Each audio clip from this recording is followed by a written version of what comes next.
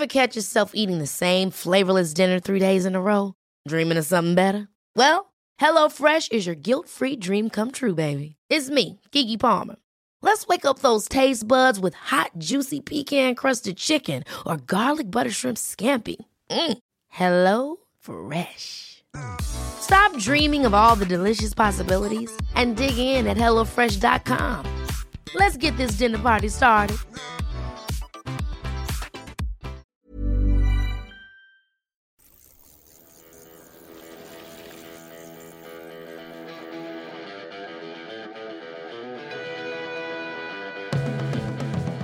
Welcome to the Bradley Wiggins Show by Eurosport, brought to you by Zwift. Find your fun with the cycling app where fun is fast. I'm Graham Wilgoss, talking stage 20 of the Tour de France with Sir Bradley Wiggins. And Brad, we're saying a massive congratulations once again to Team UAE's 22-year-old Tadej Pogačar for retaining his yellow jersey with another masterful performance beyond his years. Yes, absolutely. We're in the van for another pod, Brad, aren't we? Driving from Bordeaux Airport, where we've just picked up a new van, because you ripped the door off your McDonald's. Yeah, a McDonald's drive-through incident earlier, which I feel bad about. You should. Thank you. So it's good to be crucified on the podcast. I thought you'd be going a lot harder on me, actually. No. Look, these things happen. Those things sort of happen to me normally. I'm normally the one. I'm just glad it was you this time. So we had a sliding back door, and it was open while we were travelling through the drive-through to pick up post-race meal. Someone opened it, didn't they? I opened it, and I was distracted. Didn't close it again before we started moving. Like a tin of tuna. Yeah, so we were stuck on the side of the road. Fortunately, we got it on our way again with the help of the manager. So thank you to him. Just before the UAE bus turned up, which brings us back to Tadej Pogačar today. His ride, so he finished 8th on the day. We should also say well done to Wout van Aert for taking his second stage win of the Tour de France in today's 30.8 kilometre time trial. Tadej, though, riding in, I know you were on the bike behind him. Yeah. A special moment for him, knowing that he's all but sealed a second yellow jersey, but also as a special moment for you. Yeah, I mean, I actually got a little bit emotional on the bike because the noise of the crowd, there was a lot of people on the roadside today, and they were sort of a crowd in the road, and they were parting as Tadej was coming up to them. So it was kind of very narrowed down. The road was sort of a car width, with the crowds coming onto the road. But before I got to him, I was following Vingegaard, and we stopped at the roadside. There was just me and Adam, actually, behind Vingegaard. Adam Blythe, who's on the race with the NBC on the motorbike, and one team car, and that was it. So we followed him for a bit, stopped at the roadside, and then jumped in behind Tadej when he came along, and just watching the helicopter come over the tops. And you couldn't see Tadej, but you could feel that he was approaching and listening to the raw noise coming up the road. And he came shooting through, and the crowd went crazy. And then we jumped in behind him, but there must have been 15 bikes, 4 or 5 cars, a press car. So it was just chaotic. And we were at that point. We were in a race behind then, all trying to get lined up to get as close to him as possible. It was quite something. It's quite enthralling, actually. At that moment, then I followed him right to the finish, so probably the last 10k.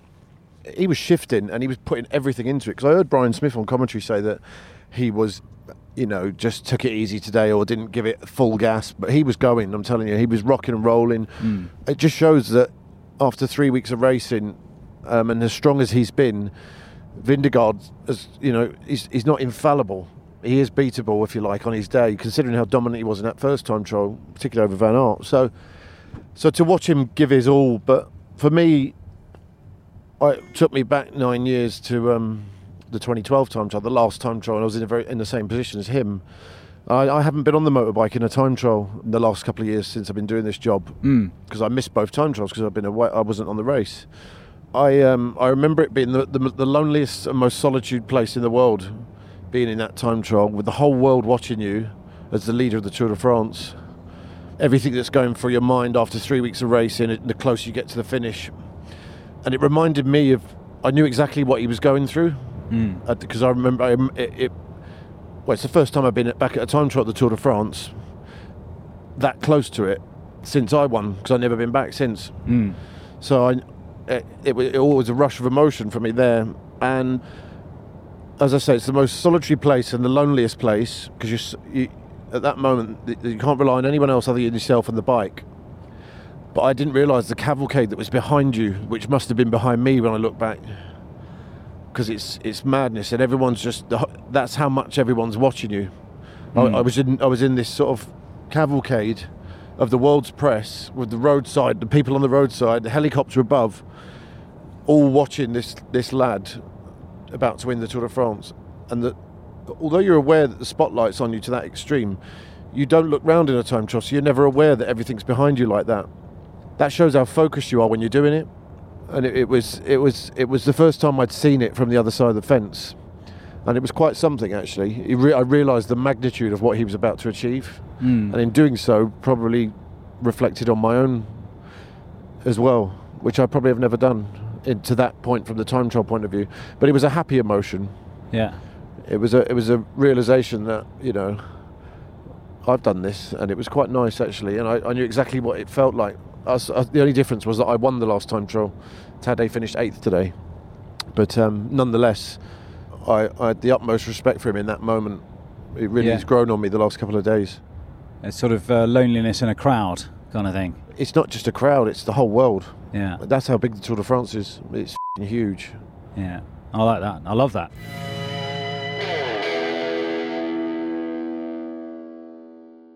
Brad, Pogačar finished, as you say, 8th, 57 seconds down today. Going from Van Aert, as we say, took the line first. Kasper Asgreen, 21 seconds away from him in the end. He was in the hot seat for a while. Jonas Vingegaard, who you were so impressed with as well today, at 32 seconds. For such a young rider, and for a guy who didn't come into this race with GC aspirations, he was in as support for Primož Roglič, remember? Yeah. I think he's really grown into his role too. Yeah, I mean, he did an amazing ride today. For such a little guy, he time trials very well. When I followed him for a bit, he's not aesthetically beautiful on a bike, if you like, on the time trial bike anyway, but the extremity of the effort, what he was putting through the bike, it wasn't pretty, but he got the job done, and it was he was fully committed from the start. I followed Carapaz for a bit. He started really slow. You know, he was like going out on a club run, and went through the first check 29 seconds down, then really sort of, you could see his body language change, because I think he'd realised just how much he'd lost in that first.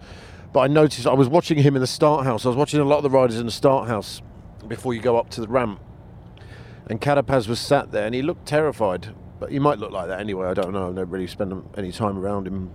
But I noticed he poured water on his legs, which I would have hated. Why would you have hated I don't know, it was maybe an anxiety thing. Riders pour water on their wrists because that cools your core temperature down. But it was weird to sort of have water running down your legs on your shorts, and I wouldn't have liked that before a time trial. And then he got up and he fist pumped Vingegaard, sat next to him, as if to say good luck. I wouldn't have done that as well. I've spoken a lot about that before with Cadell. It showed a defeatist attitude before he set off, that he knew he wasn't going to get those 6 seconds back. Subsequently, he lost 2 minutes to Vingegaard. Yeah, so overall now he's finished at 7:03, third on the podium still. So he's the first Ecuadorian to finish on the podium at the Tour de France. Yeah. But he's a way off Vingegaard at 5 minutes and 20 from Tadej Pogačar. And way off, I mean.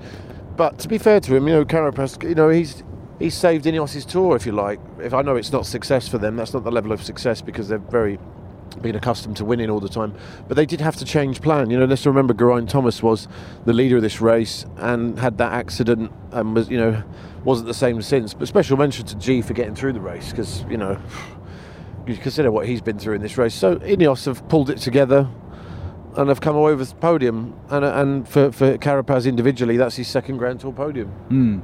After winning the Giro, of course. G actually said it was mentally and physically the hardest tour he's ever done. Yeah, I can which, imagine. Considering he rode the tour with a broken pelvis, is quite some statement. Yes. Just to linger on that Carapaz and Vingegaard fist bump just a little longer, you were saying that you were looking at your own comparison with Cadel Evans. You needed to hate him almost. Yeah, not just him, but I think anyone in that situation in the start house, you're going to war. Or it feels like you're going to war at the time, and there's a psychological warfare going on as well, and it's a moment or a time when you can really off-put your opponents by not really doing much, but by being friendly. And you know, it's a bit like when you see footballers coming down the tunnel shaking hands and stuff before the game. You know, and You wanted to see a bit more Roy Keane about them? Well, you don't really have to. Don't have to be fighty or aggressive or confrontational, but just sometimes some things are best left not said. But to wish your opponent good luck before you set off when the gap's only 6 seconds. Yeah. And he instigated it. So if I was sat there as Vindegaard, that says a lot to me. Yeah. So yeah. You don't think it was a? Well, no, it's just not something I would have done. Yeah. And I would. Nice. If I was in a coaching role or mentoring role for someone like that, I would tell them to keep their focus. I mean, that straight away is your lack of focus. You're constantly. The whole time trial thing of time trialing is it's the race of truth. It's you focusing on your own individual effort, and that moment. But it's just as you're about to get into the start house, 2 minutes to go. Your line of eyesight should be that focused. I mean, I used to sit with my back to the cameras and things there and focus on. It was just, keep your focus on one thing, and it's going through the process of going off that ramp and how you're going to feel when settling into your rhythm. That tells me straight away that. When people say they can't time trial, they don't do a good time trial. Time trialing. I mean, I was listening to that Dan Bingham all day, and he's very good at what he does, and this, that, and the other, and he's very clued up. But it's all a bit too much for me. It has its place. Time trialing for me is not just about what booties you got on or what your position. All that really does count, and you do all that in the wind time to get your best position there. But when you think most of the time, the teams now all have good setups and equipment and this, that, and the other. There's something that differentiates everyone, and that's more a mental thing. And it's not when people say, "Oh, I'm not really a good time trialist," but why are you not a good time trialist? And for me, it's about focus and mental mindset going into it. It's like going into a boxing match and that ring walk. It's the mindset you get into. That's a big part of it. Is that focus you have? You shouldn't be aware of your opponent sat next to you. He was sat very close to him as well. I wouldn't even be sat next to him. I'd keep out his way, because that tells me there's a lack of focus, and that's why he lost 2 minutes as well. Yeah. And I think I could change that. And it's amazing there's no one at Ineos that is a time trial, like you have a goalkeeper coach in football. They don't have a time trial. You have the coaches like Tim Kerris and people like that, and the aerodynamics team and this and that. But no one's there on the ground coaching in that moment. They have a mechanic holding the bike, but no one's there on the ground. Most teams don't. And you do on the track, your coach will be there next to you when you sat in that chair before you get up for an Olympic final. They don't have it in cycling. And sometimes, like I say, it's the loneliest place to be when you're an athlete.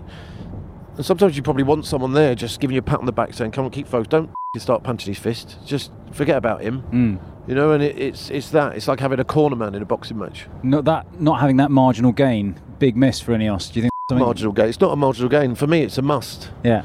And I don't want to. I'm not going to. That's what I would do, and I'm not going to say that's a marginal gain. Marginal gains. It's just a buzzword. Yeah. It's about getting the basics right.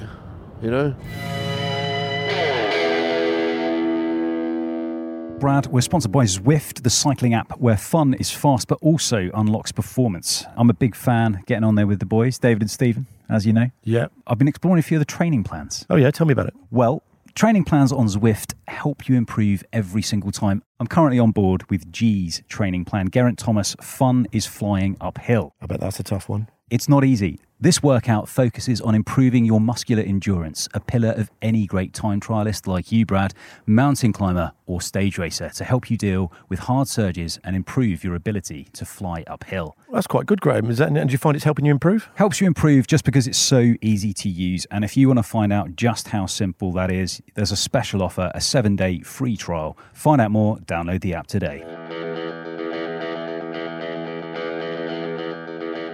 One man who did get the basics right today was Ben O'Connor. Did he? I didn't really see how he got on, actually, to be fair, because I was up on the bike following certain riders and I kind of missed him. He's sort of flown by me this tour. Yeah. Subsequently finished fourth, hasn't he, which is a fantastic on GC, ride.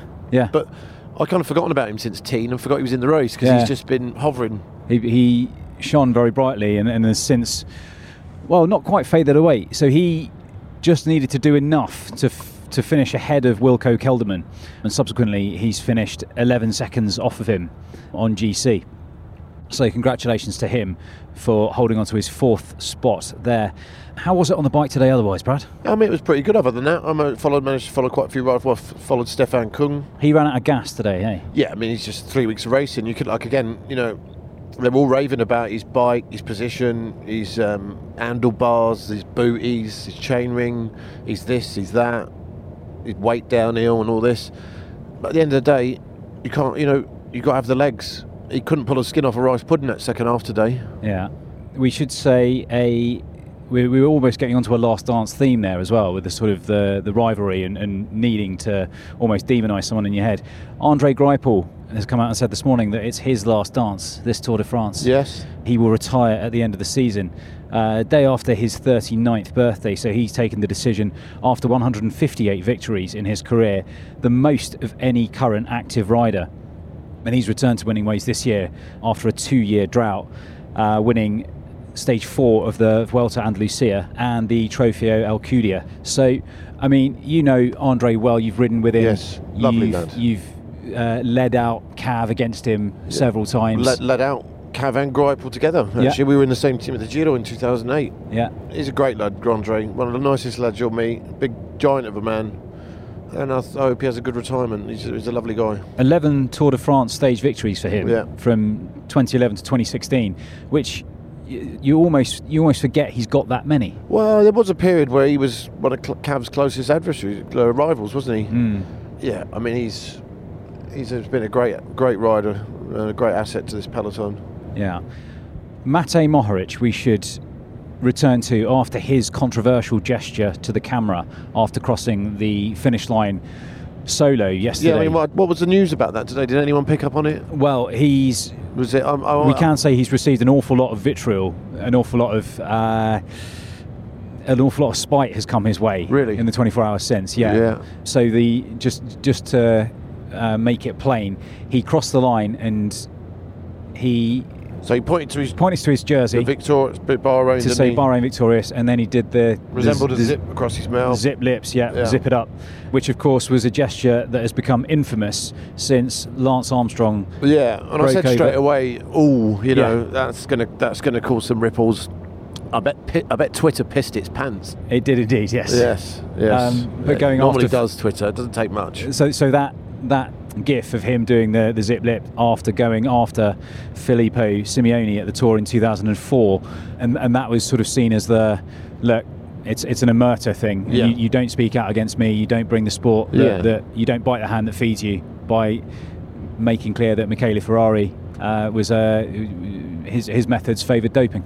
Yeah. What did you make of it for Mohoric? Because we don't know the ins and outs of what's going on at Bahrain. No. I mean, look, he did that, didn't he? At Bahrain Victoria. I mean, when he did it, I just knew that. Well, I mean, maybe he should have. It's hard, isn't it, for these guys? Because he might be angry and unfair, feel that he was treated unfair. But at the end of the day, I know that gesture is associated with Lance. Of course, people will associate with Lance, but not everyone will, and it doesn't necessarily mean the same thing. All that omerta and all that sort of stuff. Yeah. It's just a way, it's a universal way of saying something, isn't it? Yeah. But, and it, that gesture unfortunately doesn't give context either. So the poor lad has himself a little bit, hasn't he? Because it's synonymous and associated with the time before he was probably even born. Well, he'd have been 9. But he'd have been 9. Yeah. So it's not necessarily, look, I'm repeating what Lance did. He's just a unit. The guy's Slovenian, isn't he? And it's a worldwide jet. Anyone around the world will know that. But I think he should have, and it's very easy to say this in hindsight because your emotions are running high. You act on instinct, and he might regret it now. But he made a statement yesterday, didn't he, on the bike? And I think he could have, hindsight's a wonderful thing, but that was enough. I don't think he needed to conflate the two. Yeah. He spoke very well about it afterwards, actually. Well, there you go. So there's the context. I felt like a criminal, he said. When they go through your personal photos of your family, through your phone, your messages, it feels a little like this. Well, there you go. But at the end of the day, I have nothing to hide, so I don't care too much about other people checking through my stuff. But it's okay at the end, I hope. So that's all in the context of course, Bahrain Victorious's hotel being raided. Yeah, so it's not really about the murder and doping and all that, is it? Sure. I mean, but that's what Twitter will lean towards straight away, Yeah. Which isn't really a demographic for what the real people in the world think. Quite right too.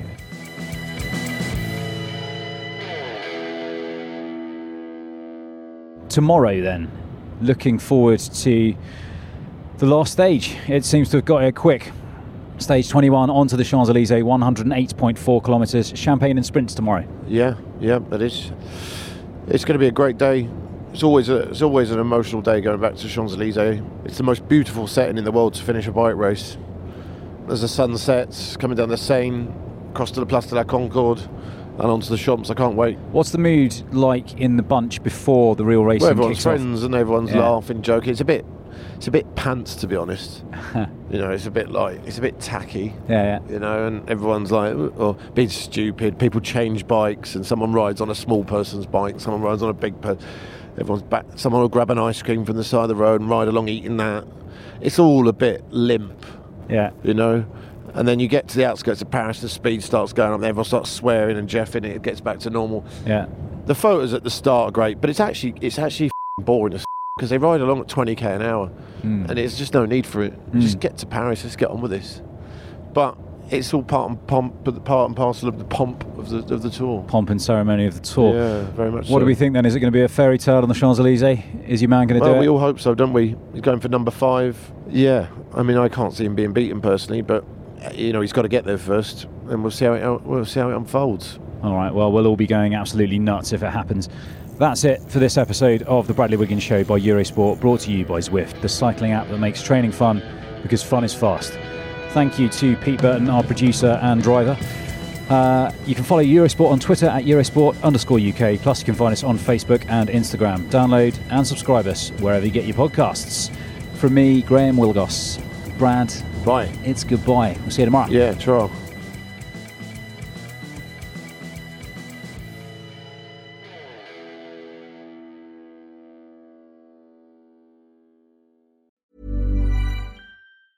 Ever catch yourself eating the same flavorless dinner 3 days in a row?